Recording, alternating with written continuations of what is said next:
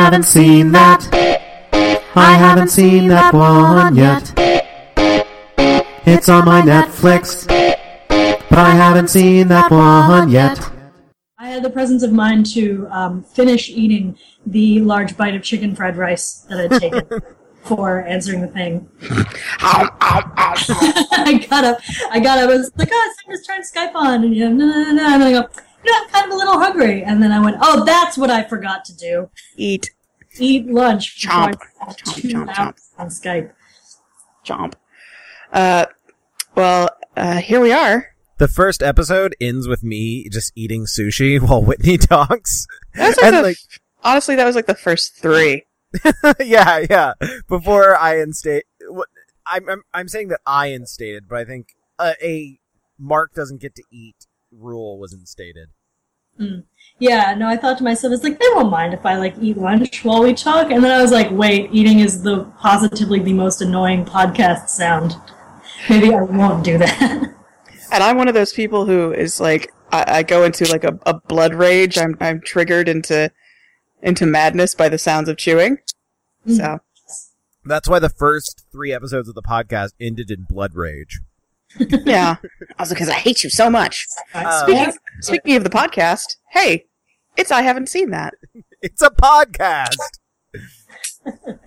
with me, Whitney, and that guy, Mark, and our special guest this week is Susana Polo, who is writer and co-founder of the Mary Sue, and a friend. And we're glad to have her talk about things she hasn't seen.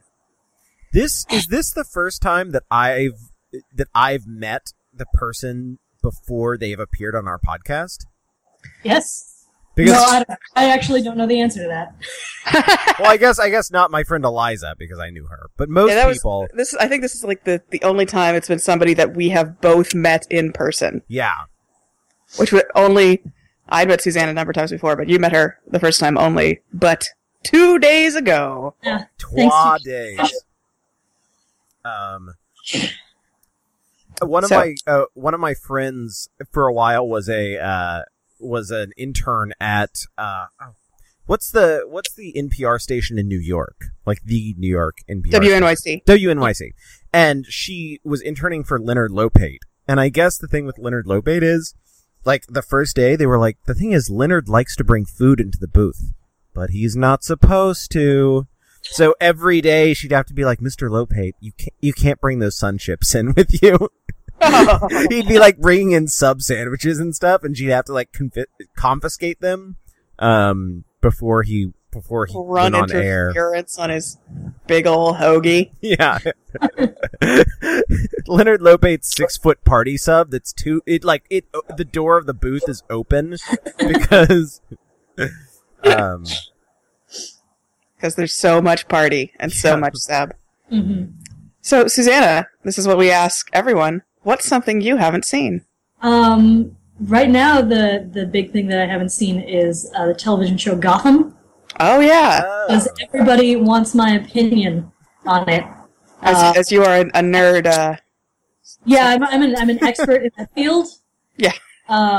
Particularly in the field of Batman studies, Batmanology. And everything people keep telling me about the show makes it sound like something I wouldn't enjoy.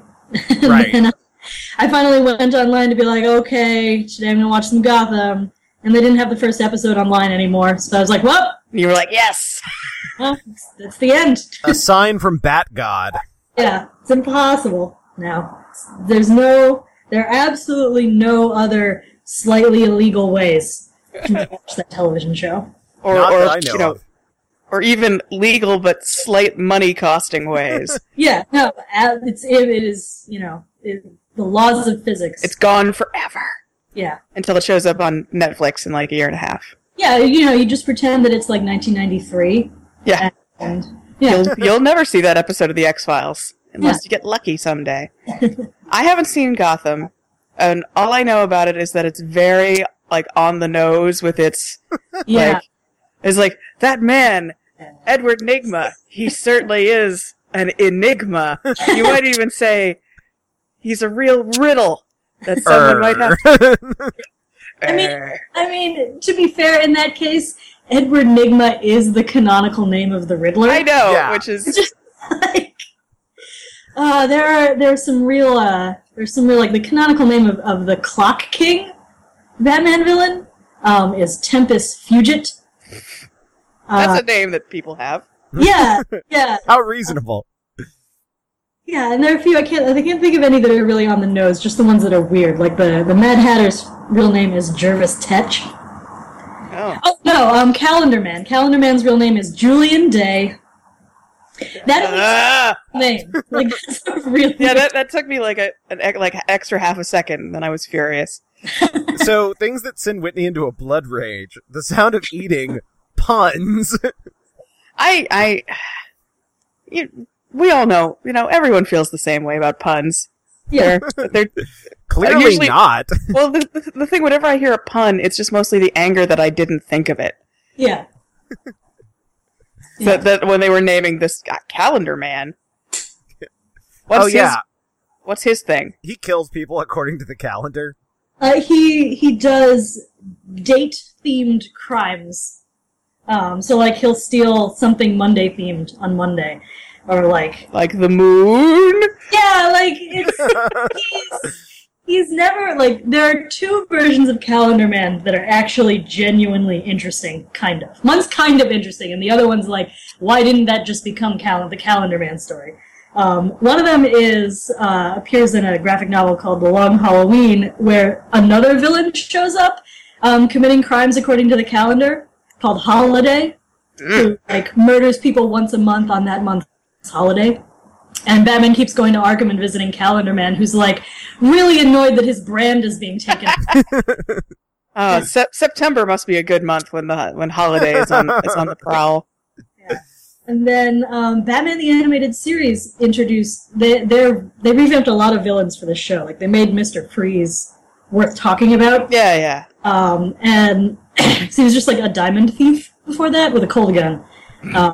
And they made Calendar Woman, who was a real bitch every month. Oh God! She was an ex-model. She was an ex-model who had been told she was too old to model and had undergone like tons of plastic surgery and was still told, despite the fact that she was beautiful, that she couldn't have a career anymore because she was past 28 or whatever.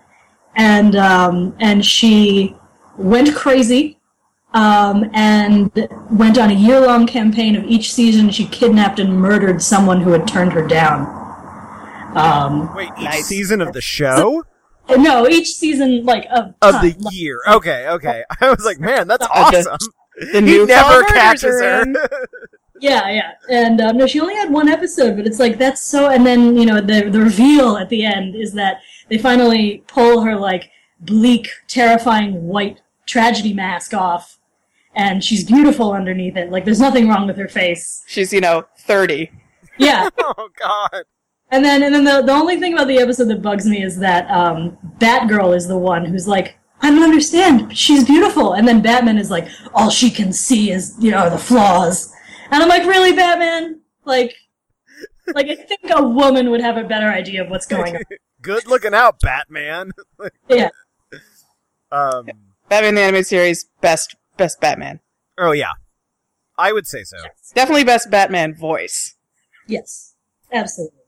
I was thinking the other day that I really want to see an Elseworlds that, like, what if Batman, ... and it's just, like, instead of becoming a mass vigilante, he just does the philanthropy part, and he opens up, like, a youth center and stuff, and crime in Gotham just drops immediately.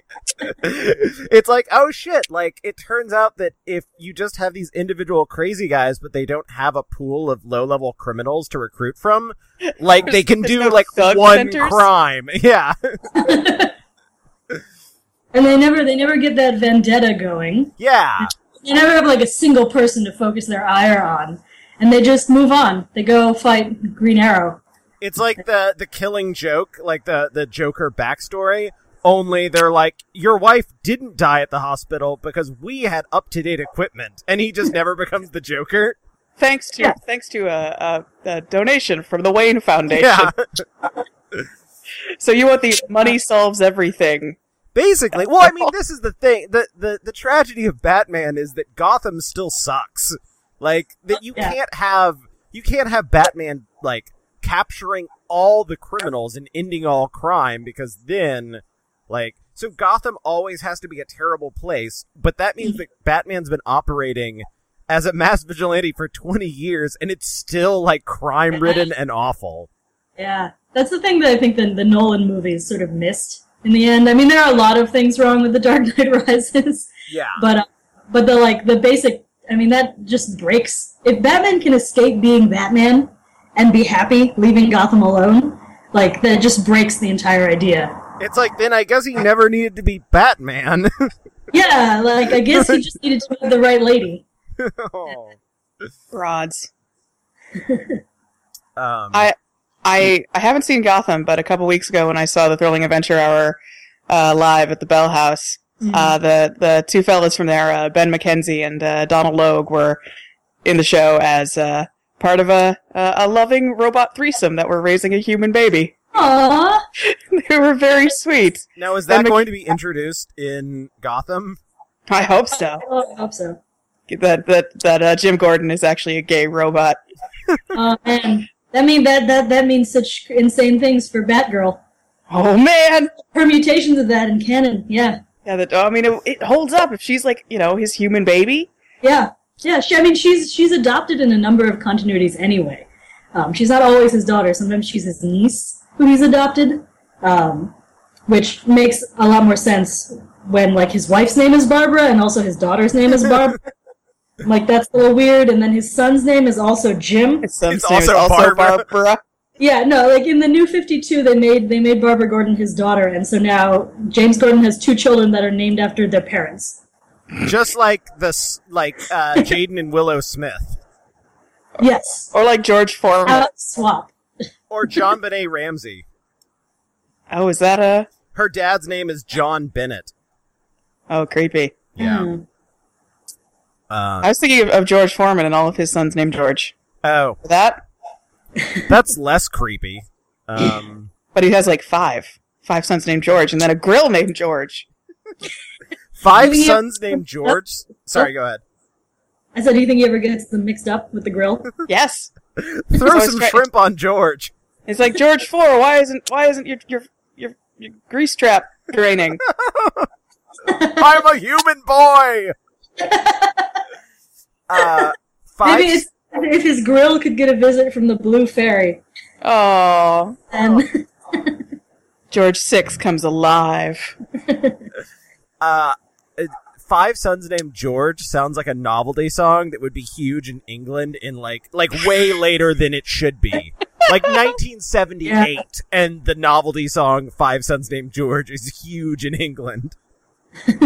It's just all like acoustic guitar strumming and, telling this story of, the farmer who had his son named George, and then another son named George, and then another son named George, and then one more son named George. Well, their mom wanted their names to rhyme, so... George Borge. What's the explanation behind Pete and Pete? Oh, yeah. So far as I am aware. Is that the reason why they're both named Pete is because their mom wanted her son's names to rhyme. It's wonderful. That I haven't seen since it was on. It's so good. Have you seen The Flash? I've watched a few episodes of it, yeah. It's kind of fun. Yeah. People have been very reticent. People are like, it's good? I wouldn't go so far to say that it's good, but in a landscape of, totally gritty, depressing television superheroes, it's one of the few that's whoa, this guy gets superpowers and now he's gonna do nice things. Yeah. Nice. He's gonna do nice things as opposed to fighting his torment.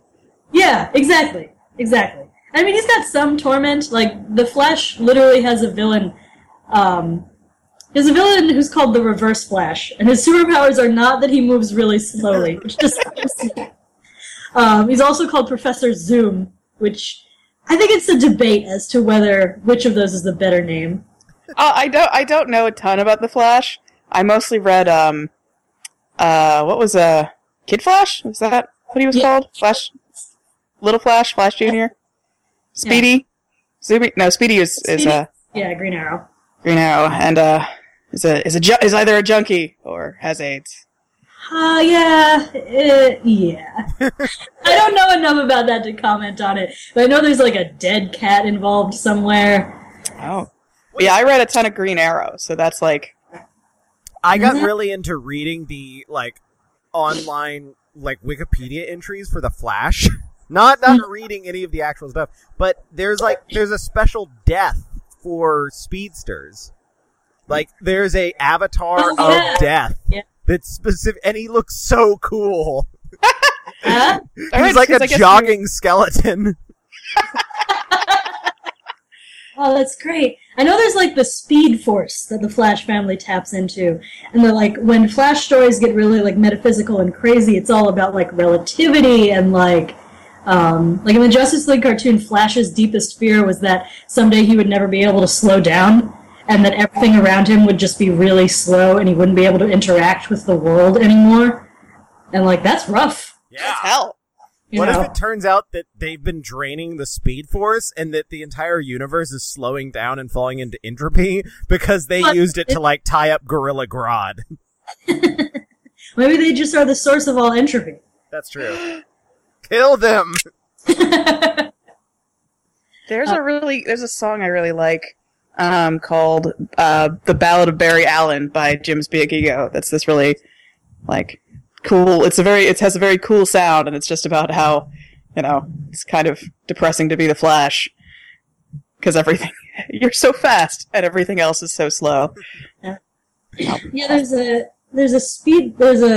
fast character in, I think it's in 52, which is a DC Comics it was like a year-long series, and she just gets she's on downers all the time because in order to interact with regular people. And to be able to, watch television. Now, I'm really frustrated and bored. Whenever I think about the Flash for a while, I think, what is the origin of the name Barry? Is Barry short for something? Is it short for Barents? I think it's Bartholomew, right? Yeah, that sounds plausible. And there is, and I think the Kid Flash was Bartholomew. He was Bart. But also, Bartholomew Allen is, kind of that's not a balanced name. You gotta be Bart Allener. Actually, wait, no. So, I was reading something that was saying that, a good name for, publishing, techno thrillers is if you've got a really long first name and then a fairly short last name. So you can do your first name in small type at the top and then your last name in huge letters beneath it. Like Cornelius Grift. Yeah. So what I'm presupposing is that Barry Allen writes techno thrillers. I mean, I guess he would have the time. Yeah. No, but if it's Bartholomew Allen. Yeah, it would be Bartholomew under the Allen. he fights crime as Barry Allen the Flash and writes techno thrillers as Bartholomew Allen. I mean, he has the time to do it. Yeah, it makes sense. Yeah. Superheroes. They're so dumb. I mean, I won't disagree with you. No. I mean, I can't escape it. It's in my blood. Like those midichlorians. That's not, hey, no. But yeah. Wash your mouth. Are midichlorians going to be in the new Star Wars? Well, I guess they are canonical. With the new Star, they're part of the source material that they're pulling from. That doesn't necessarily mean they have to mention them, she said desperately. Everyone forgot about midichlorians. No one forgot. No, everyone tries, but they can't. If Obi-Wan and Yoda didn't tell Luke about midichlorians... Well, because it definitely... I guess the hosts could tell him about it. It definitely, it would kind of cut the mystique if instead of being like, oh, it's strong with you, they're like, you've got a high concentration. Yeah. The Jedi blood test. Blood works. Mark, I feel like you've been saving up all of your nerdiest questions for when Susana was on. Yeah. Well, no, we started talking about Gotham, so I figured I'm just rolling the dice here. So we'll talk about Star Wars for a while, and then straight on into Middle Earth. Yeah. Oh yeah, I can do that. You do that all day. Oh yes, I could. It's almost time for the year in Lord of the Rings to start to gear up again, right? I'm super excited about it. I get too excited. It was just so nice. Anyway, I have a thing. Talk about your. Yeah, I have a thing that I do that I started doing this summer. So I reread the Lord of the Rings last year, and it was like, you know what I really want? I want like a Google Calendar alert that tells me when things happen in the Lord of the Rings. Oh! Because it uses like our year. Like it's 12, yeah. Because the Hobbit calendar has 12 months. They things are described in the Lord of the Rings as happening on, in September or in March or whatever, and they're given specific dates, and you can work it out. And then in the back of the Return of the King and the appendices, Tolkien just has a calendar where he just writes down when everything happened. I've read stuff about how he got to a certain point in the Lord of the Rings and realized that he needed it to be a full moon, and that meant that he would have to rewrite 3 chapters, so he did. Oh my god. That's our boy J.R.R. Yeah. So I had some time over this summer, and I just, in the absence of finding an app or, a public Google Calendar or something, I just started making a Google Calendar of all of the stuff that happened in the Lord of the Rings, and I didn't really intend to do anything with it until I just started idly tweeting important things in March, just being here's, today's the Battle of the Pelennor Fields. I'll tweet about that. Surely some of my followers will be interested. We were.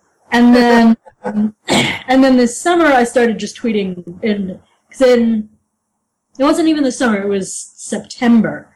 Because mid-September, or September 22nd is Bilbo's birthday, and it's also the day that Frodo leaves on the ring quest. And then everything... And then it's a period of 20 days is him getting to Rivendell and all the Black Riders stuff and getting stabbed on weather. Shit's happening. And yeah, it's just all of that stuff happens in 20 days. And then nothing happens. The Council of Elrond is on October 25th. And then nothing happens until Christmas. Christmas, when the Fellowship leaves Rivendell. Oh, that's pretty sweet, actually. Yeah. To spend the holidays in Rivendell? Yeah. Thanksgiving in Rivendell is great. Is it though, or do they just all eat salad? No, there are some pretty well-described feasts in there, I think. Yeah. This is as you know, I have never successfully finished reading The Lord of the Rings. Which is fine. Which is fine. It took me 3 tries to get all the way through The Lord of the Rings. I bet I haven't tried in a good, over 10 years. Yeah. It might be worth giving it another go. Yeah, and I mean, there are parts of The Lord of the... I'm sure if I was writing this on the Mary Sue, people would show up in the comments and start yelling at me, but there are... There's no comments here, darling. You're safe. Yeah, no. The Lord of the Rings... Tolkien is a great historian and a great linguist. Yes. He's not a particularly good novelist. Yeah. The fact that at the back half of the Two Towers is... Oh, no, wait, I'm getting this all wrong. So you start reading The Return of the King, which is the last book in the whole goddamn thing, and you have just finished the back half of the Two Towers, which is Frodo and Sam walking to a place for 5 chapters, realizing that they can't enter Mordor from that place, and spending the rest of the book walking to a different place. But at one point in there, they get captured, but they get released, the next day. And then at the end of the book, they get captured, and there's a cliffhanger. And then you start The Return of the King, and it's Gimli and Legolas and Aragorn doing shit. And Gandalf is back, and he is doing shit, and they like, there's the Battle of Pelennor Fields, and it's amazing, and then they get done, and they're like, we have to go take the fight to Sauron because we need to convince him that we have the ring, which means that we need to do something suicidally dangerous to convince him that the only reason anyone would be doing this would be if they had the power of the ring, and they claimed it for their own, and they were planning on using it against him. So they take an army of like a couple thousand people, and march it to the Black Gates of Mordor. And they're like, hey, we're here to overthrow you, and you're like tens of thousands of orcs. We're going to get you. And then the Black Gates of Sauron open. It is shown that Sauron reveals that he has like Frodo's mithril shirt and like some other stuff that Frodo and Sam had, which like leads the reader to believe that like Frodo and Sam have been captured, and it's all over, and Sauron has the ring, and he's going to kill everyone. And then Tolkien cuts that battle off before you find out exactly what happens, whether they win or lose. And then you are treated to Frodo and Sam, depressed, walking across Mordor.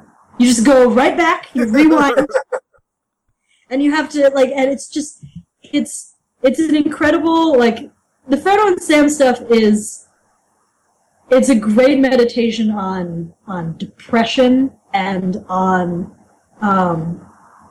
like sickness and on like sort of the acceptance of death and pushing forward with determination even when you have no hope in sight. But it is also just a couple of characters walking. Like walking with Gollum, who's like the most annoying little shit. Just trudging. Yeah. Yeah. And just misery. And then finally you get like halfway through the return. Yeah, get halfway through the Return of the King, and the ring is destroyed, and the rest of it is all the aftermath. But that's like, and just you gotta. It's the whole the time jump in the Lord of the Rings, and it's just it's great history writing. It's not particularly great for the reader, and I totally like. I'm a huge Lord of the Rings nerd. But I totally respect people who are just like, I couldn't finish the book, and I'm like, that, like, I'm not gonna, that's a no judgment zone. Yeah, I'm obviously a huge Lord of the Rings movie nerd. Yeah, and I very much enjoy the movies. Since I got a lot of people, like, every time, every so often, every, like, 10 comments I'd make, someone would be like, but in the book, this! And I'm like, okay. I try my best not to be an asshole. There were many. I think I read Lord of the Rings fairly recently, and I tried a bunch in like middle school because I was like, I'm a nerd.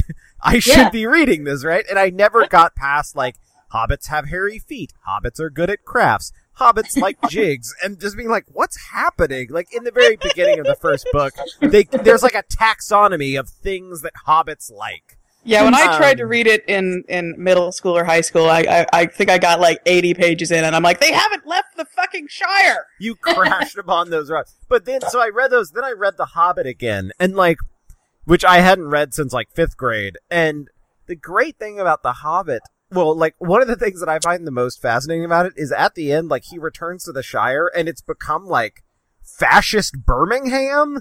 Like they're like smelting stuff and like they're black shirts, and it's like a really weird, it does not fit in tonally with like, I think anything else in The Hobbit, also The Lord of the Rings. But I was really hoping that at the end of Return of the King, he'd go back to the Shire and it's shitty and fascist again, and he'd be like, they'd have to beat up some guys.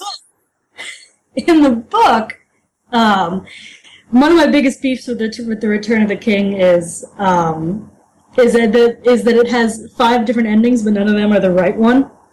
That there's this thing in the book called the Scouring of the Shire that Peter Jackson left out entirely from the movies, because it's hella depressing, and it entirely changes like the tenor of the end of the Lord of the Rings, where after that Saruman doesn't die at Orthanc. He escapes from it, and he's been stripped of his powers, and he basically decides that this is all the fault of the hobbits, and he is going back to the Shire, and he is going to fuck shit up for them. Oh, wait! They are is that tricksy. in Return of the King? I thought that was in The Hobbit. No, it's the end of the Return of the King. Yeah, the Oh! Hobbit is peaceful and happy. I completely conflated. Okay, so Hobbit Bill comes back and like his relatives are trying to sell off his house and his belongings, and he literally walks up at the open auction in front of Bag End and is like, hello, I am back." Is it those nasty Sackville Bagginses? The Sackville Bagginses. Okay, so what I was describing is not the thing that happens at the end of The Hobbit. It's what's actually in the end. Yeah, as you of were Return saying of the it, I was King. like, wondering about that. like, But I this didn't want doesn't- to. Yeah, The Hobbit I've read a bunch of times because that's a kid's book. You can read that I read that bunch when I was a kid, and I also watched over and over and over again the Rankin-Bass Hobbit. I have not seen that. Oh man, you deserve that really weird 70s treat. I've read a lot about it. I when I was in high school, back in the days before YouTube and forums, I discovered the Tolkien Sarcasm website, which I think still. Oh my god, that sounds familiar. Yeah, and it had, among other things, a like Mystery Science Theater style snarky takedown of Ralph Bakshi's Lord of the Rings. That I haven't seen the Lord of the Rings. So. Like the 70s era hairstyles that they have on everybody, and how like Boromir's wearing a skirt. Yeah. And the Balrog apparently looks just like super lame. And then it just cuts off in the middle of the two towers. Yeah, it never finishes.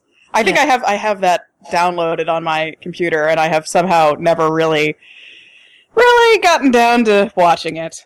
Yeah, I backed the Kickstarter for Manos: The Hands of Felt. Tell me more. Which is and I got the video of it, and it's on my computer, and I've never watched it, but it is a live puppet show retelling of Manos: The Hands of Fate. Oh my god. Yeah, with like sexy puppet wives wrestling, and Oh my god. yeah, like Puppet Torgo, And I've had it on my computer. I've had it on my computer for like 2 years, and I haven't watched it. I own the MST3K Manos, and I have never watched it the whole way through because I fall asleep literally every time. Oh, I think it's like my body's self-defense. Yeah. It's like, this is the worst movie that's ever been made. You just need to go away until it's gone. I should give it another go. I think I definitely have to still have that DVD somewhere, unless I tossed it out on the street during some move. But I have a copy of Eastern Promises that I've never watched. Oh, you should watch that. Yeah, I know.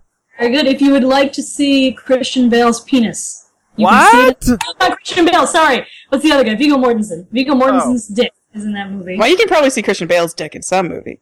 Oh, yeah. I'm way more interested in seeing Viggo Mortensen's He dick. did ass in American Psycho, but I haven't seen that. Either his ass or American Psycho. Same. You haven't seen American Psycho? I have not. Mark, you I also have not not seen American Psycho either. I recommend it. I've seen it a number of times. And I mean, as long as I know that there's, I don't know, I feel like that's one of those things that like your certain bro kind of misinterprets and thinks Right. it's like super cool and great. Yeah. Just like, it's like, no, this is Yeah. dark and horrible. Yeah, I didn't watch Fight Club until I was, like, out of college.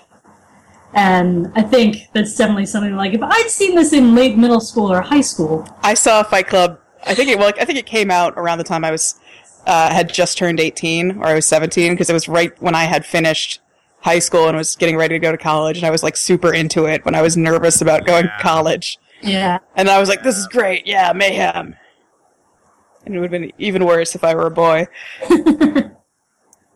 But Yeah, rough times. that's Oh, one man. where I definitely like that movie is still super good, but the book maybe not as much. Yeah.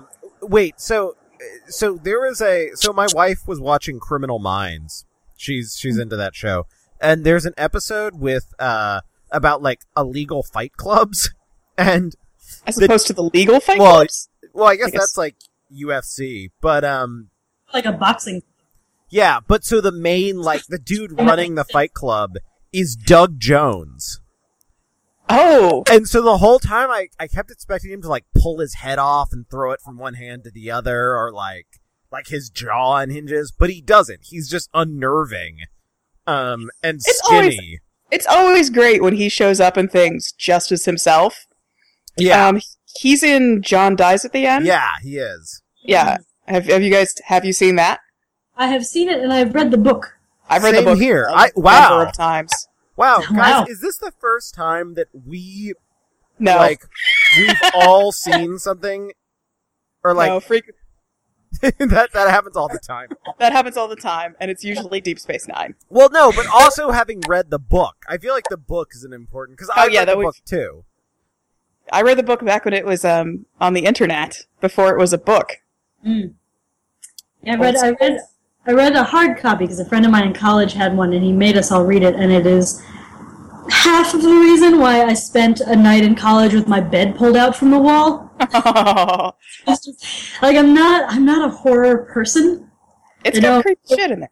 Yeah, like I will tolerate horror if it is, like I've watched Alien because I understand that it is important historically. And I wouldn't have gotten through John Dies at the End if it hadn't been so funny. Yeah. But I was reading John Dies at the End, and in college, the light switch was far away from my bed in my dorm room, so I would read in bed with a headlamp. Adorable. Yeah, and the battery on my headlamp was going, and so it was just this little tiny gray circle of light, and I'm sitting reading this book. And then all of a sudden a spider just crawls by on the wall next to me, and I to kill it. Like I tried 3 times, and then it just dropped into the radiator that ran along the wall next to my bed, and I was like, well, I'm just gonna pull my bed out a foot from the wall and go to sleep. Say a couple of Hail Marys. And... Yeah. That's for thematic, book freakouts, I read House of Leaves.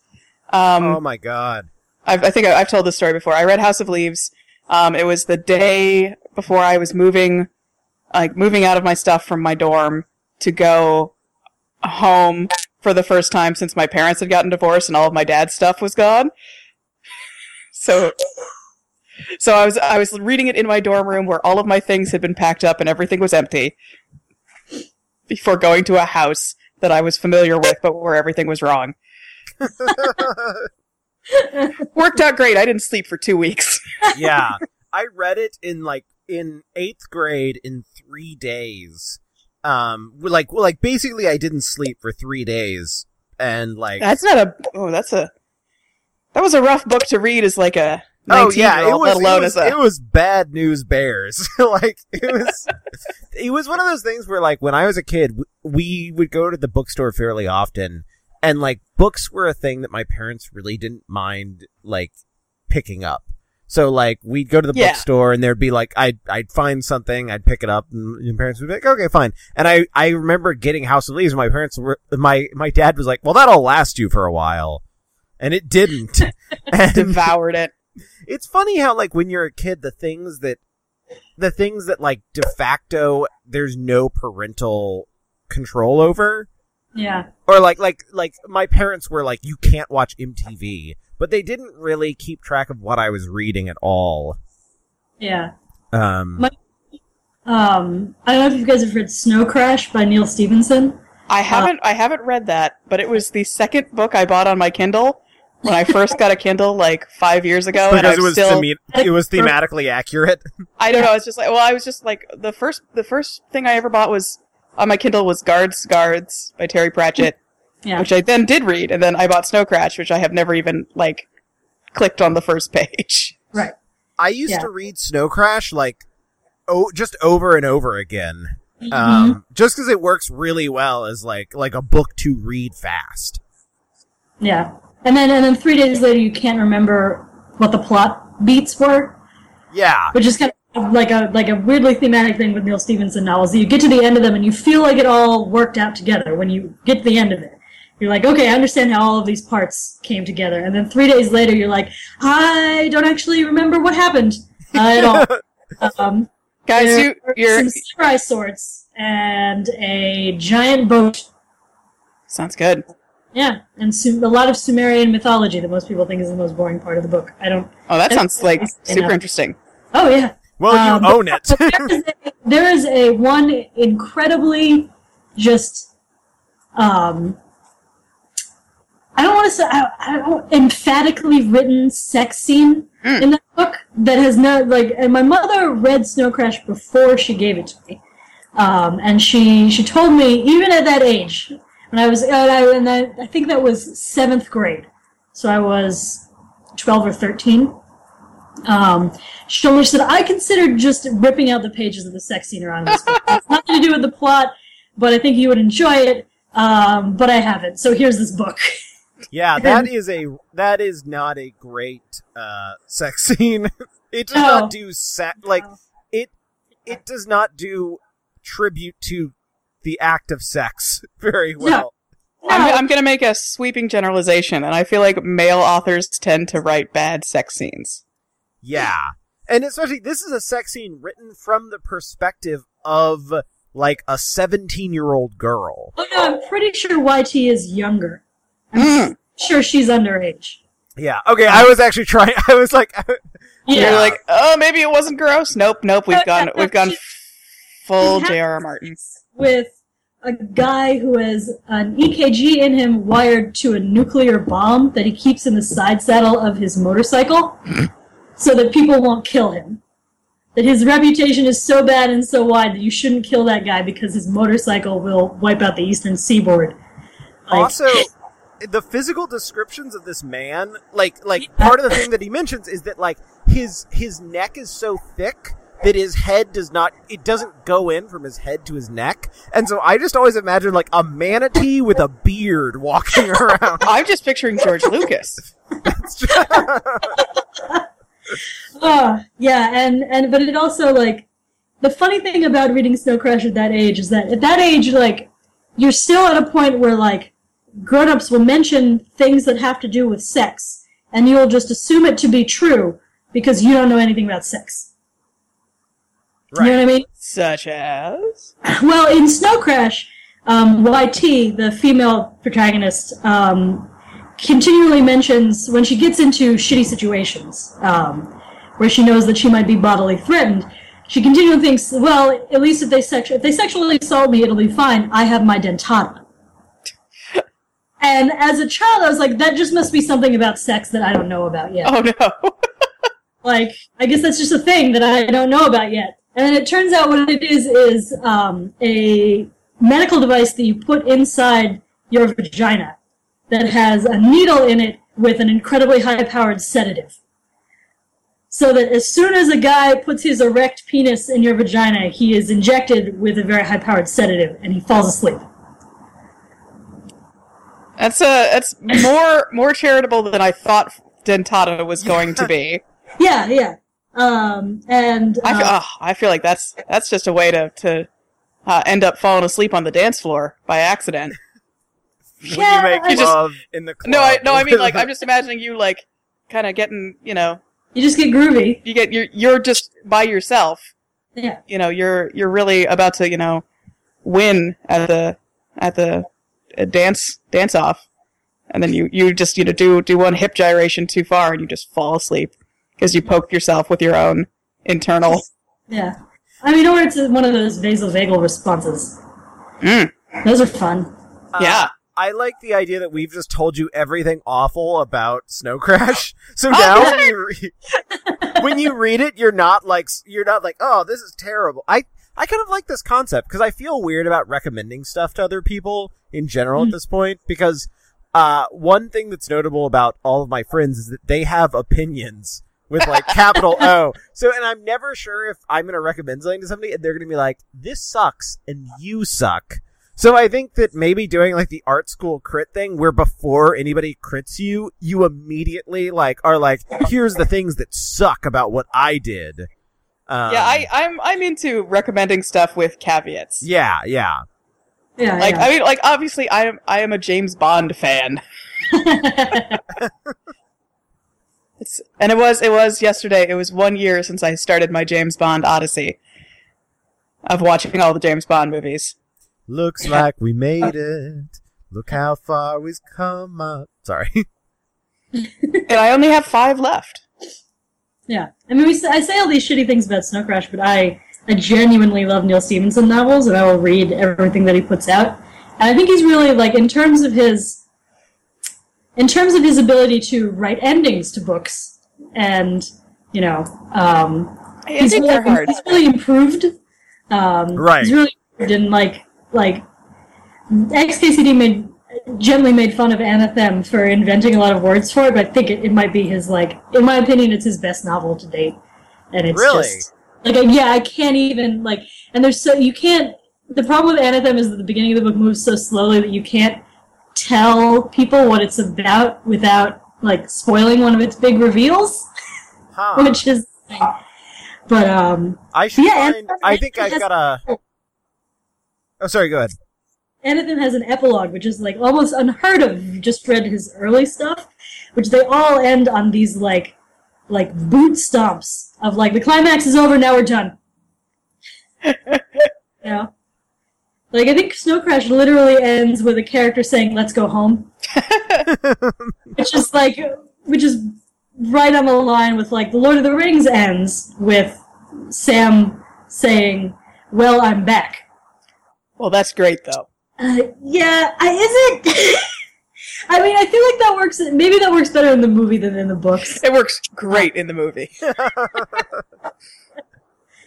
One of my other least favorite book endings ever, and this is a fault of printing mostly, is Dune. The widespread trade paperback version of Dune, or at least the one that I have.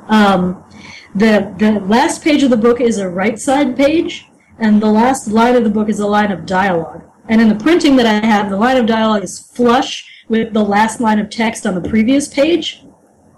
So it looks like there's more of the book. You don't actually know it's over until you turn the page and there's nothing on the other side. Oh.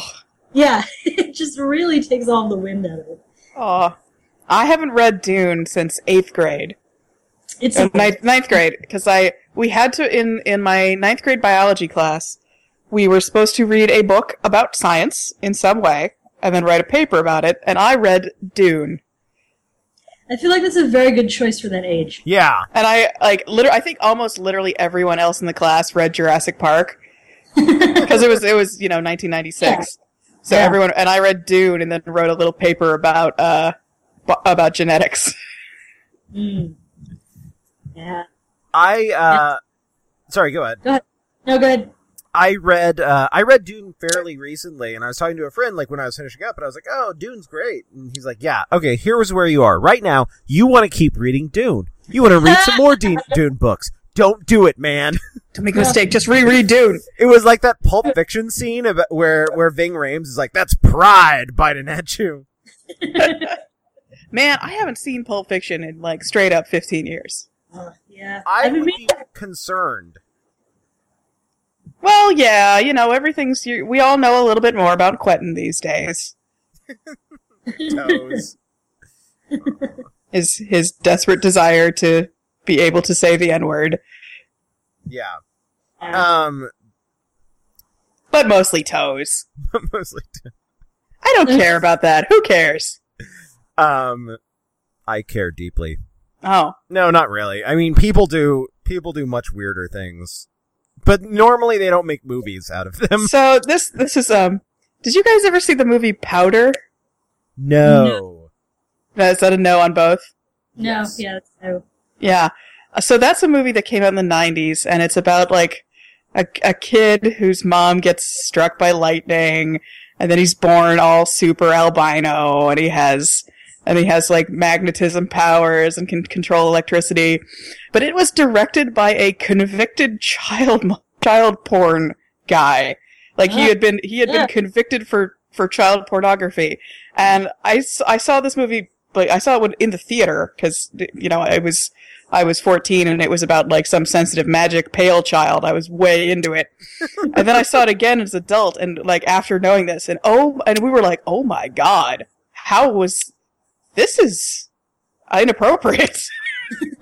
How is this man allowed to make it? So, because it's like, okay, let's have slow motion child, dumping water on himself and long shots of boys, just a lot of shirtlessness of prepubescent and pubescent teens. It's just like, ah. So I'll take foot fetishes any day. Yeah, definitely. It's been a rough year for like that whole, all the Bryan Singer stuff and yeah. I mean, actually, it seems like every year is kind of a rough year. Every year we find out more and more gross stuff about famous people. Although, okay, so apparently there was a big leak of emails, a big Sony leak. Right. Yeah. And I haven't been following that much because I don't really care, and it seems rude to read people's emails. Right. But I did see one that was an email from Channing Tatum, and it's so good. It was on Gawker, and it was his email in response that 22 Jump Street was the new second grossing R-rated movie of all time, or on release, and it was dethroning Ted. Because Ted had previously been at the Seth MacFarlane Talking Bear movie. And his email was, "Fuck you, Ted! Second of all time!" And then, ha ha ha ha ha ha ha ha, all caps. And like on Gawker, I you scroll down like 6 times and it's still, ha ha ha ha ha. And I'm like, oh my god, Channing Tatum. I want to pay Channing Tatum and Chris Pratt to just hang out and I don't think I'd have to pay them to wrestle. I feel like if I just put them in a room together, they would just be like 2 golden retrievers fighting over a stick. My wife literally was she was talking about that. She's like, Channing Tatum, he's like a golden retriever, but in a good way. There's no bad way to be a golden retriever. Yeah, hang on. Well, I guess Sorry, I'm getting my Mr. Peanut Butter feelings. Yeah. I was thinking that if there's a live action with CGI, BoJack Horseman, it should have Channing Tatum voicing Mr. Peanut Butter. No, it has to be Paul F. Tompkins, you idiot. Oh, okay. Sorry. You clod. You're kind of missing the full Mr. Peanut Butter appeal. Yeah. So what I'm getting out of this is I should definitely watch BoJack Horseman. You should so watch BoJack Horseman. Yeah. It's Hot so take. good. Wait, did you watch it? No, I didn't. Oh, he's being a pill. Okay, hey, you know that guy who he was going to achieve Nirvana, but then he decided not to achieve Nirvana to help other people achieve Nirvana? Yeah. Yeah, I'm that guy, but for BoJack Horseman. Just watch BoJack Horseman. I feel I have that responsibility in my friend group with Neil Stephenson novels is to read them, to let them know whether or not they should read them. Well, actually, in BoJack Horseman, Paul F. Tompkins plays a golden retriever who is like a man, and I want to marry him. And I guess that makes me furry now, and I'm okay with it. We've already got the followers. We do. We got a growing furry audience. Hi, guys. Hi, guys. I was a huge fan of Redwall when I was a kid. I haven't read that. I haven't read that either. Well, you should read some of them. Oh, that does remind me. I'm sorry to interrupt you, but when we were hanging out all IRL on Friday, and I have headcanoned Mark's persona to be a pine marten, and some of our and this was after you left, Mark, and some of them were like, oh yeah, that does sound right, and I did a Google image search for pine marten, and I brought up the exact picture that I showed you, Mark, and they were like, oh my god, that does look just like Mark. The one where the pine marten looks extremely concerned about what it's doing for women of color. But go on about Redwall. Go on about Redwall. I'm pouring myself some more wine. Yeah, no, they get kind of repetitive towards the end. But Brian Jakes he's a great talent for describing things.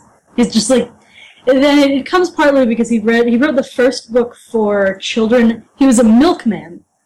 And he would deliver milk to a school for blind children. And he wrote the first Redwall book for them. Aww. And a friend of his was like, are you considering publishing this? And he was like, no, whatever. And his friend, without telling him, took his manuscript to a publisher, and the publisher was like, we would like 5. Could we publish this? And could you write 4 more of them? And yeah, so they're like, when I was a kid, they were, like, I didn't read The Lord of the Rings probably until, middle school. And I didn't finish it until halfway through middle school. And they were, like, the first chapter books that I really, back when you being a kid who read chapter books on your own was a big deal. They were the first, like, chapter books that I got really into, and really into the series. And, like, yeah, mice with swords, like, yeah. All right, so tell me up front, what are the problematic elements about Redwall? Well, it's pretty slight on female representation. Although when called out on it, Jakes he was like, hey, the people were like, hey, you've never had a female protagonist in a Redwall book, and he wrote Marielle of Redwall, which is the Redwall book I've read at least 11 times. Oh. Like, I read it like 11 times by the time I was 10. Just over and over and over again. And then somebody was finally like, well, you haven't had any female characters who've, wielded the sword of Martin the Warrior, which is a big, like, sort of historical weapon that immediately marks a character as a hero and the hero of the book. And so he wrote a book where a female character wields the sword of Martin the Warrior. And there's... Oh, you haven't written a book where there's a lot of kissing? There's generally not a lot of kissing in Redwall. I'm just thinking, if he's answering fan demands, I kind of know where these go. Yeah. And it's not... the books don't generally give a lot of cultural markers to the characters. Like, they're clearly in... Like, it's predominantly European animals. Like, there's a beaver mentioned a couple times in the very first book, but the rest of it, it's, you get badgers, you got your various weasels, you have rats, and owls, and, I'm sorry, I just flashed back on, in 4th grade, I'm gonna come back around, this will come back around. In 4th grade, you do your spelling things, and some of your spelling stuff is rhyming words, right? Like, come in today and find a bunch of words that rhyme with the words on the spelling list this week. And I came in and on my list was the word vole, V-O-L-E. It's a tiny mammal. Yeah. And my teacher, who was very strict and annoying that year, did not think that was a word. There's nothing more indignant than a 9-year-old who knows that they are right and the teacher... Did you march to a dictionary? I think the dictionary that we had either didn't have it in it, or she refused to look it up in a dictionary. And of course, she was like, well, where? I was like, it's a word. Like, I've read it in books. And she was like, what books? And I said, the Redwall books. And she said, well, what are they about? And then I had to be like, talking woodland creatures. And that was it. It was over. As soon as it was like, oh, is it in a book where magic things happen? Yeah. Okay. Never, probably fake. I'm the thing I'm still bitter about, and it's something like that. We were doing, in 10th grade, we were doing 30 days to a more powerful vocabulary as, like, our vocabulary in English the whole year, or whatever. And, we had to write sentences using vocabulary words, and I had one that was maudlin, the word maudlin. Yeah. And I wrote, as my example sentence, when I drink too much wine, I become maudlin. And my teacher did not accept that. And I'm like, bullshit. I've read enough Highlander fanfic to know that is fact. Oh, boy. Highlander. Yeah, that's one that I'm like, I love it, but I'm not going to, I'm not going to be like, okay, Mark, now when you're done with Deep Space Nine, start watching Highlander. Yeah. I remember, back when I think first, at the point at which our television started getting the Sci-Fi Channel, was still when they were running, like, everyday episodes of Forever Knight in syndication. And Forever Knight is just a beautiful product of 90s television. So bad. Are you familiar with Forever Knight at all, Mark? I am not. It's about a vampire. It's about a Canadian vampire. It's Forever Knight with a K. Well, he's not originally Canadian. Oh, but now was it set in Canada? Was it? I believe it was set in Canada. I might be wrong. It might have just been filmed in Canada. Like everything was. Like how the weird thing about Highlander, it was a joint French-American production. So half of the episodes were filmed in Paris, and the other half were filmed in the city of what they called Seacouver. So it was like half Seattle, half Vancouver. Oh my god. That's where Duncan MacLeod had his dojo. So that's right up there with Franz Sokio, Big Hero 6. Oh, that I like. Yeah. No, I quite like Big Hero 6. I haven't seen it yet, but I desperately want to. Yeah, no, it's super cute. Because the little boy in it looks just like my nephew, and it makes my heart go bump bump. Yeah. It's so sweet. But yeah, Forever Night is about a vampire police detective who works the night shift. Right. As he would. And every episode he encounters something in the present that harkens back to some point in his 100 years of life. And I believe Forever Night was where I learned the term sire in the context of vampires. His sire has been alive since ancient Greece and runs a nightclub. Oh my god. Yeah. I love 90s vampire bullshit. Oh yeah. God. I wish the people who made the Shadowrun games would make Vampire the Masquerade games too. Mm-hmm. That would make me super happy. Actually, I would like a crossover between Shadowrun and Vampire the Masquerade. All right, I'm done. I feel like that wouldn't be too hard. No, I think it'd be really good. I went to Oberlin. I'll give you my Vampire the Masquerade story. I went to Oberlin for college, and I was in the marching band, which meant that my entire social circle was marching band. And by marching band, I mean, Oberlin's marching band in our best semester while I was there had 21 people in it. We purchased our uniforms on eBay from the University of Nebraska for either 400 uniforms for $2 each or 200 uniforms for $4 each. I don't remember which one. And we kept them all in the attic of the Student Union building. And whenever we didn't have any in the band room, which is this tiny, glorified closet, that fit new people, we would have to go up to the attic, fit them, and then seam pick the University of Nebraska logo off of it. So that was my social circle, and it overlapped just enough with the nerds at Oberlin. I knew a bunch of nerds. So I knew almost no one at Oberlin, even though it was a very tiny school. And Oberlin has a bi-weekly Vampire the Masquerade LARP. Ah, yes. That I had a number of good friends who participated in it very heavily. And for a few years, he will never hear this, and if he ever does, I won't tell him that I am saying this, because he will be mortified. But my college boyfriend, who I dated for 2 years, was the prince of the Vampire LARP. And I'm heavy into tabletop role-playing. I love it. I just can't do LARPing. It's not my thing. I can't be on all the time. I have to be able to make snarky out-of-character comments. It worked out great for me when I was in college, because every 2 weeks I got to see him in a suit, because that was his costume. Is he a Ventrue? He was he was a Malkavian. Oh. Because mental illness is hilarious. Well, he had a very good trick to his mental illness, which was everybody knew he was a Malkavian, but none of the characters could figure out what his derangement was.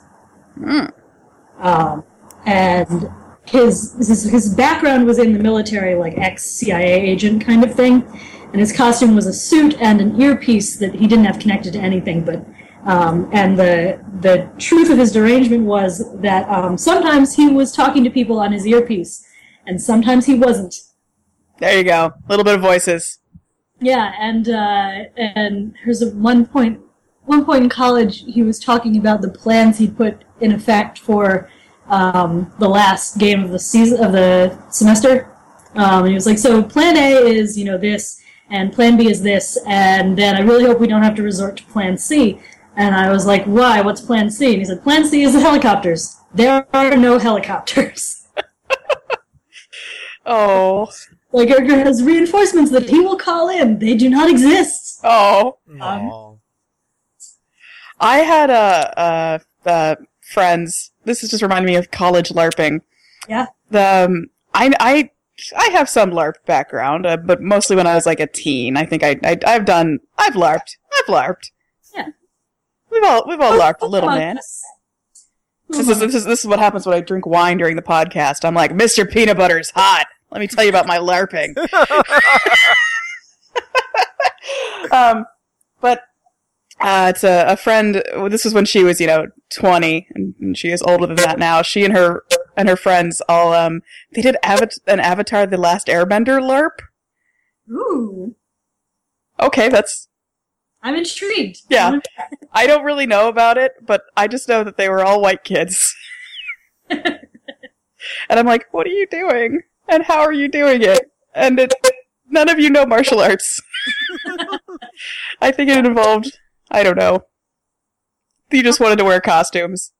There are probably some beanbags. Oh yeah, the beanbags. Yeah, all of my LARPing, it was more of the Vampire the Masquerade style, where nobody was having combat, we were just having feelings at each other. Yeah, and you rock, paper, scissors. And... I guess it was more like long-form improv. Oh, okay. Yeah. In the Overland's LARP was based on the tabletop game. I guess they all are. But instead of dice, the way they would adjudicate checks is rock, paper, scissors. So challenging somebody to rock, paper, a nerd to rock, paper, scissors at Overland was like fraught with all kinds of... Like, there are a lot of nerds at Overland who took rock, paper, scissors very seriously. There's a lot of different, like... when you're going to do rock, paper, scissors with someone, you have to lay down. It's like, okay, are we doing on 3, or are we doing after 3? Or yeah. Is it 1, 2, 3 shoot? Or is it 1, 2, 3? Yeah. Yeah. I have never LARPed. I feel so alone. Have you ever been to a Renaissance fair? I have. Actually, okay, so You went just a few months ago. No, I didn't end up going. Oh. I know, I felt bad. Actually, I did sort of LARP once, which is in Montreal, which is where I finished my undergrad. Every week there's something called the Tam Tams, which is literally an enormous, several thousand person drum circle that happens in sort of the Central Park in Montreal. And, there's a back field where people do well, the thing is, it wasn't formalized LARP, because it wasn't based off of any, it was just people fighting with foam weapons. Oh, well, that I've done. Yeah. Buffing. Buffer swords. Is that what it's called? Yes. Then yes, I did that once and was very bad at it. But I mean, I've definitely gone in the backyard and walloped on my friends with a boffer sword, but we weren't being characters at the time. We were just being teenagers hitting each other with pipes. I think there's a big mix there between people who are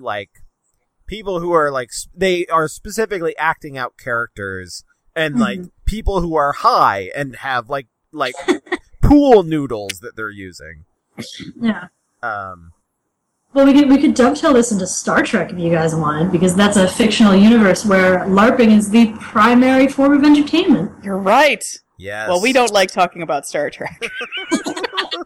Well, I haven't seen any of DS. The only Star Trek series that I have watched an appreciable amount of is Voyager.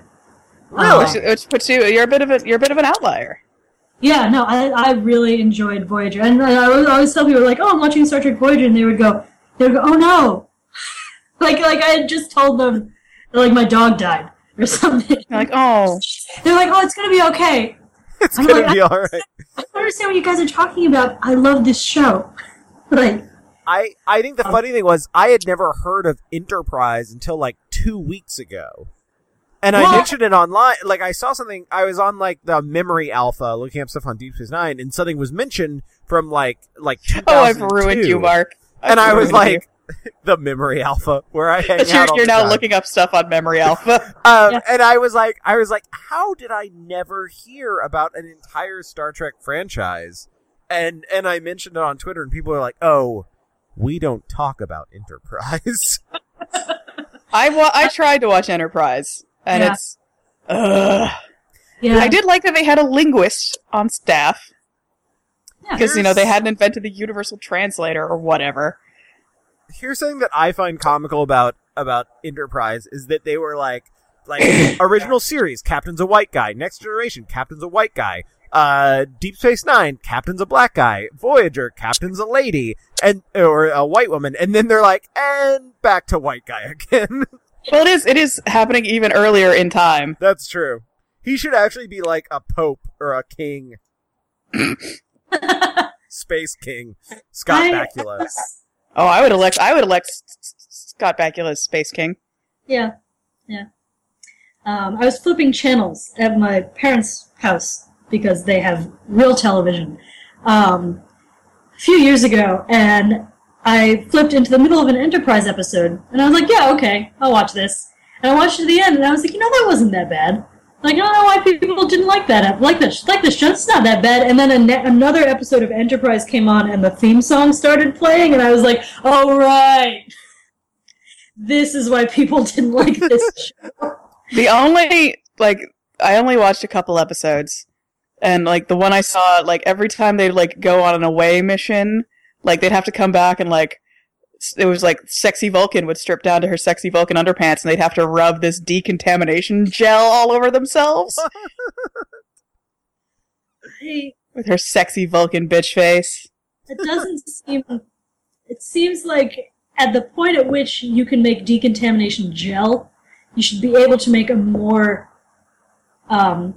efficient... Well, you just have UV rays, right? Like, we have decontamination rooms. Wouldn't it be great if, like, they came in and then they got, like, sprayed down with a hose and hit with delousing powder like they're going into a prison movie? Like Soviet technicians with long brushes. And then back into their Starfleet warm-ups to go... Yeah. The next scene, they don't mention it at all. Before, it's just them being sprayed with a hose like dogs. They're still wet. They still have, like, some powder sticking to their ear. It's like the powder is like pink or something. It's just Mark, I don't know if you're familiar with the theme song to Star Trek Enterprise, but it has lyrics. Oh my god. It's like a sappy 90s ballad about how I think the opening lyrics are, in fact, it's been a long road getting from there to here. And it's just over footage of, like, the space race. Wait, is that Enterprise or Voyager? Enterprise. That's Enterprise. Because that seems more apropos to Voyager. No. And Voyager is, like, a nice instrumental track over, like, the Voyager flying through, like, nebulas and other celestial... Right. Well, that's because by the 24th century they have eliminated vocal music and everyone just likes to listen to shitty flutes. Yeah.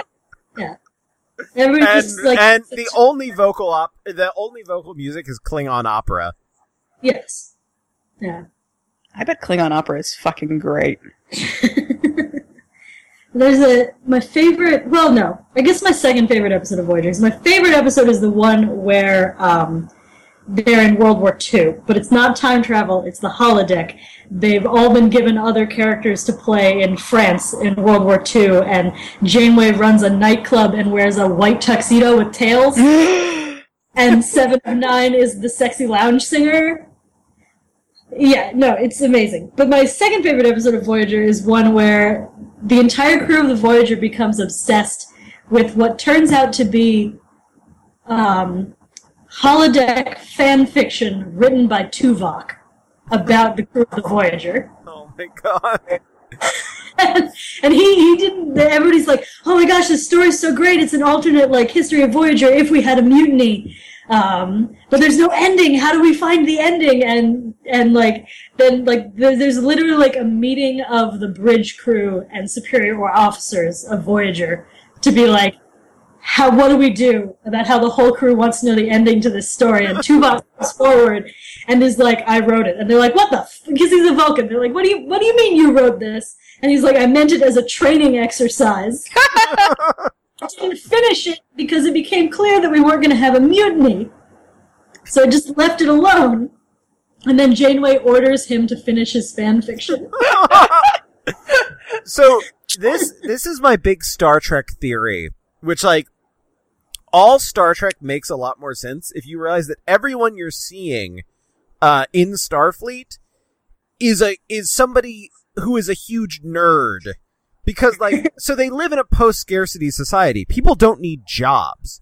So the fact that these people actually got, like, really difficult, high-stress jobs indicates that they're, like, huge nerds. Like, everybody else is back on Earth on the beach drinking pina coladas. And they're the people who are like, you know what I want to do? I want to go live on a spaceship forever, but also have to know everything about how to do anything ever. So and it's like also LARP. Yes. the one like form of like physical exercise we will get is LARPing. And it's kind of amazing to see, like, I think that's why I really like it, is that, like, everyone that you see is a huge dork. There's a great episode of Voyager where they go back in time to the 90s. They go back in time to the time in which the episode aired. Sarah Silverman is in it. Oh my god. What? Yeah! Sarah Silverman is in it. She plays somebody from the 90s. And, Is this during the eugenics wars? No. They don't do that. It's just the regular 90s. They're like, look, when that was written, we didn't think we would ever get to the 90s. We thought there would be eugenics wars in the 90s. We just assumed, like... Yeah. So we didn't think there would be Star Trek in the 90s. So we'd like you all to pretend that we didn't say that. And instead we're just going to talk about the actual 90s. A couple of the characters are assigned the duty of watching Earth news programs on television in order to gather information about what's going on and to see if there have been news reports about the Voyager being there, because they don't want to fuck up the timeline. Even though that is, like... everything everybody always does. Yeah. And in fact is instrumental in the ending of Voyager, which is lame, but spoilers for a show from the 90s. And the two characters who aren't Federation, like who weren't born within the Federation and who didn't choose to be didn't choose Starfleet careers. They're aliens from the Delta Quadrant. Is it the Gamma Quadrant? I don't know. It's the Delta Quadrant. And they're watching the television, and they, like, news programs go off, and then it's daytime TV, and they get addicted to soap operas. I'm just like, I can't believe, like, this is so engaging. You know, it's not like that thing where, like, they don't know that it's fiction, but they're just like, this is so engaging, like, we have to know what happens. And they're like two, like, Voyager characters standing behind them, just being like, I just can't get into a story without participating in it. And my jaw just, like, dropped out of my face. I was like, I'm fascinated by this idea. That everyone is so used to only being able to experience media via being in it. Yeah. Oh my god. By being the main character. It's either you read Cardassian poetry, yeah, or you LARP. Yeah. And, you know, and the way that, like, you know, like Captain, you know, like that some of the more erudite characters enjoy reading books and enjoy Shakespeare, you know, but that the average Joe of, you know, who's just, you know, enjoying entertainment, that, like, all that they do is stories that are about them. Or about a character that they're playing. Now, I know a lot of people are always like, I was like, oh, if there were holodecks, everybody would just be fucking in them all the time. And and Deep Space Nine does, you know, it does say, yeah, they are. But I'm thinking, like, the people on the Enterprise, they're all such nerds that they would prefer to be LARPing. Yeah. Yeah. I also and that's why everyone thinks Barclay is weird. I really like the holodeck episodes on the Enterprise because watching Picard be like, ha ha, you're a mall, aren't you? Like doing his whole bit, you're like, oh god, you're so awful. You're the worst. It really, when you think about it, really just, like, it makes it so charmingly humanizing. That you're such goddamn nerds. And when you were talking about, you made me think of another favorite syndicated show of mine. No, that was on Fox and ABC. I'm talking about things that are first run syndication. Okay. Like Star Trek was. Hercules, The Legendary Journeys. Ooh. Now, there was an episode where it was like, oh, we're going to, suddenly this will be in the writer's room, and, everybody is playing themselves. And that, cause I think every show in the 90s, like every kind of fantasy sci-fi show kind of did one of those. Yeah. And, well, God, even like Supernatural has done it within the past 5 years. But, like, it had a couple of great scenes that I remember. I haven't seen it in 15 years, but there's a couple of great scenes I remember, like, where all the writers are lining up near the urinals and they just, like, slowly start humming the Hercules theme. And then there's a bit where they're kind of spitballing, spin-offs. And somebody suggests, the show Chimpules, the Legendary Monkey. And it's just, shows the little opening thing of, like, a chimp dressed up like Kevin Sorbo. Oh, no. Xena and Hercules, they were great. Yeah. Have you ever watched or gone back to watch recently the episode of Hercules that introduces Xena? No. We'll see. So last summer I was like, I'm gonna watch Xena. Like, I didn't, I watched it when I was a kid, like, whenever it was on and whenever I caught it, but I was never like really an obsessive like Xena girl as a child. And my best friend warned me. She's a lesbian and she grew up on Xena and Tomb Raider. And I was about to say I wasn't an obsessive Xena girl, and I'm like, so you're saying you're not gay? Yeah. And then she warned me. She said the thing you need to know about Xena is that it is gayer than you think it is. It's so gay. You're gonna watch it and you'll be like, I know they couldn't, like, it was the 90s, they, people have really, like, read into stuff, like, they just, they couldn't talk about it, and, and then you watch it and it's like, no, like, it is not, their subtext is text. So it's super gay. And I was like, okay. And I sat down to watch it and I was like, well, wait a second, Xena was a spin-off of Hercules, so they must have introduced her in Hercules. So I'm going to find the episodes of the first season of Hercules in which Xena appears. The first episode that Xena ever appears in, I pressed the X button on my PlayStation controller to start it on Netflix. And the very first shot of the episode is Hercules forging a sword. And then the camera pans up across his naked, glistening chest to his face, and then they pull out, and it's Hercules and Aeolus shirtless, holding the sword together, and Aeolus is like pumping a bellows up and down. Both of those shows were so gay. They cut back into Hercules' face, and then they pan down his chest again to his hands, and then the very next shot is Hercules and Aeolus brushing the dagger off, and Hercules giving it to Aeolus, like, because it's his now. They made it together, and then the episode is Xena. She's evil, because that's her whole backstory. Is that she's evil when she's first introduced, is that she's got this army, and she wants to kill Hercules. But before she can attack him with the army, she needs to break his spirit, and she is going to do this by dating his best friend. And his best friend. Yeah, no, and she, after the scene where, like, she turns Aeolus against Hercules, and he does the equivalent of, like, get out of here, I never liked you! Thing, Hercules goes to a bar and to drink away his sorrows, and a bystander comes up to him and is like, Hercules, you have to help us, we're farmers in this shitty place, we're that plot device, you have to help us. And Kevin Sorbo's line of dialogue is, I can't, I just don't feel strong enough. To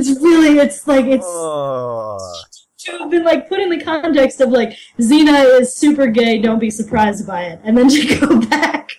Yeah, I read a good bit of Hercules fanfiction in the 90s. Ooh.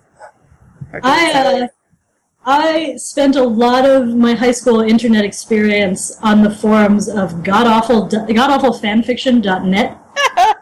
If you're familiar with that site. Sounds familiar. Yeah. That was where I read, like, there's some sort of epic, like, Calibrian snuff fic, and, like, I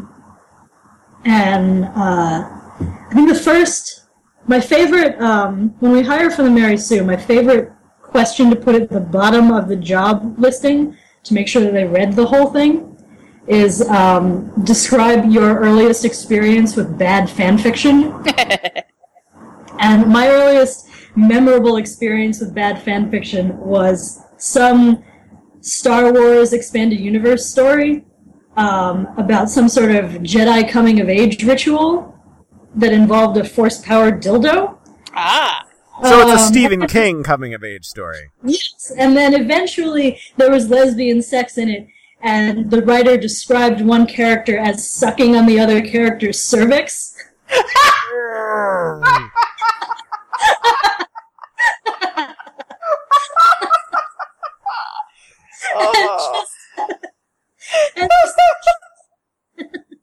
And the write-up of it on the fanfiction boards was in dizzy after that. Oh my god! Yeah, it was in the style of Mystery Science Theater. I remember those. The mistings. Story, and then they would make a joke about it. And they quoted that bit from the story, and then just the commentary under it was a line that I remember to this day, which is "lips like a lamprey." Yeah. I would have to say this isn't my first bad fanfiction memory, but it's one of my strongest ones, and I'm a person with a very poor memory, so anytime I do remember this kind of thing, it was also a Star Wars fanfiction, and it was Han Solo and Luke Skywalker, and it was the first fanfiction I ever read that involved rimming, and it had the phrase Yes, it had the phrase the dangerous musky taste of ass. Oh no. When you want the flavor of onion in a dip. So that's a phrase you can't forget. That's the phrase that pays.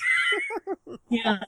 No, I really identify with the idea that there's this whole generation of nerds out there who got a better sex education from reading good fan fiction than from anything from school, from their friends, from television.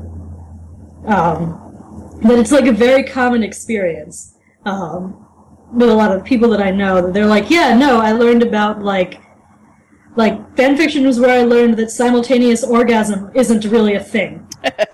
Like fanfiction is where I learned about the wet spot. Fanfiction is where I learned about like what actual sex is like. It's quality. I mean, maybe not so much. I don't know if I'm older than you, if we're the same age or anything, but in the 90s, there was some not so good sex in fan fiction. Oh yeah. Also in life, probably. Oh yeah. But that was more, and then we, climax majestically together at the same time when when our members touched. Oh Duncan, oh Mythos. All right, I'm gonna read just since we're talking about sex, how about a party joke? Right. Okay. Hang on, let me find a good one. All right.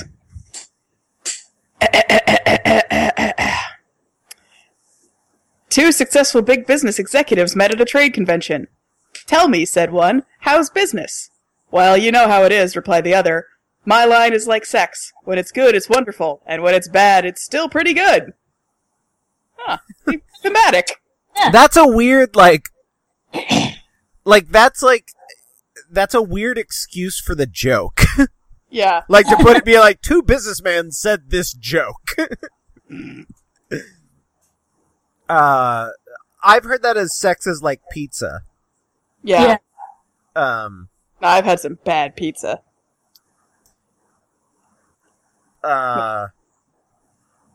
This might be our nerdiest episode. I think it's the nerdiest one since Paul was on. Yeah. I do it professionally. It's been delightful. Yes. I had a Xena lunchbox in high school. I don't know why everybody thought I was gay. There were some episodes. Was Bruce Campbell in Xena? He sure was. Yeah, he had the mustache. He was the king of the thieves. I can't remember his character's name. Yeah, I didn't actually wind up watching all of Xena. I watched the whole first season, and then it ended with an episode that I was shocked at how boring it was. You'd think that an episode that involved a human woman giving birth to a centaur baby couldn't be boring. But no. No, it's just, He was Autolycus, king of thieves. Oh man, he looked good. Wait, the centaur baby? No. Bruce Campbell. I wouldn't think that centaurs would be very good at thievery, just with all the, clopping. Yeah. That's why you'd be extra, if a centaur was a good thief, you'd have to make him king because of the clopping. Yeah. He can get through doors. It's incredible. He can pickpocket with his hooves. I bet he'd be real good at getting turkeys out of the oven. Oh, Jim Knife. Rest in peace, Jim Knife. His one big thing is occasionally he gives away his location by just shitting on the floor. Good times. That's his calling card. The king of thieves. Who robbed this place? It was the centaur king of thieves. How do you know? There's a big pile of horse shit. With a rose. He's like a copycat thief, but he just brings a horse in. It's like, come on, damn it! Make!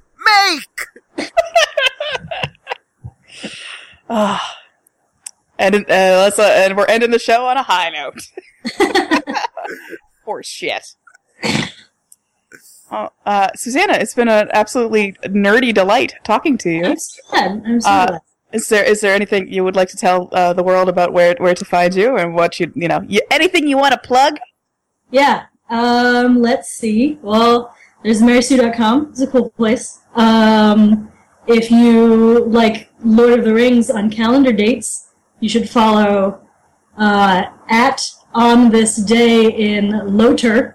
It's LOTR. The abbreviation. My Twitter name is also hard to spell. It's NERDGERHL. And Nerd girl.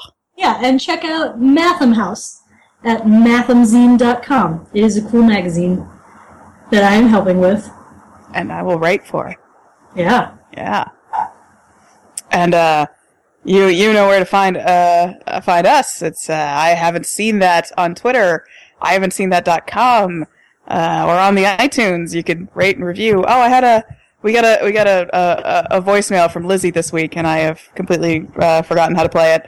But we learned a lot about Dave Thomas and the Wendy's franchise. If you listened to last week, we talked about Dave Thomas's accent, and it turns out it's Ohio. It's Ohio. So tell your friends. Make more people listen to this podcast. So Mark and I can retire on that thick podcast money that I know is just out there. Cereal.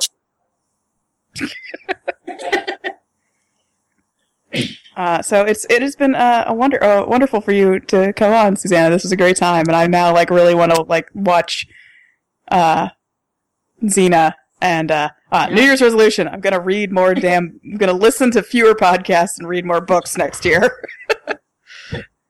Or more fan fiction next year. Yeah, it's been a while. I've read all the fan fiction that's worth reading. Have you been reading fanfic yet, Mark? No, that was the thing that I wanted to be like, I've never read fan fiction. Oh, there's still time. No You're not even 30 yet. Dogs allowed. It's been a long road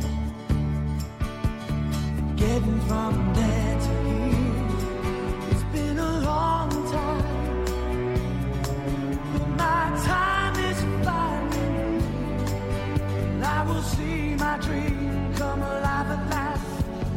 I will touch the sky, and they're not gonna hold me down no more.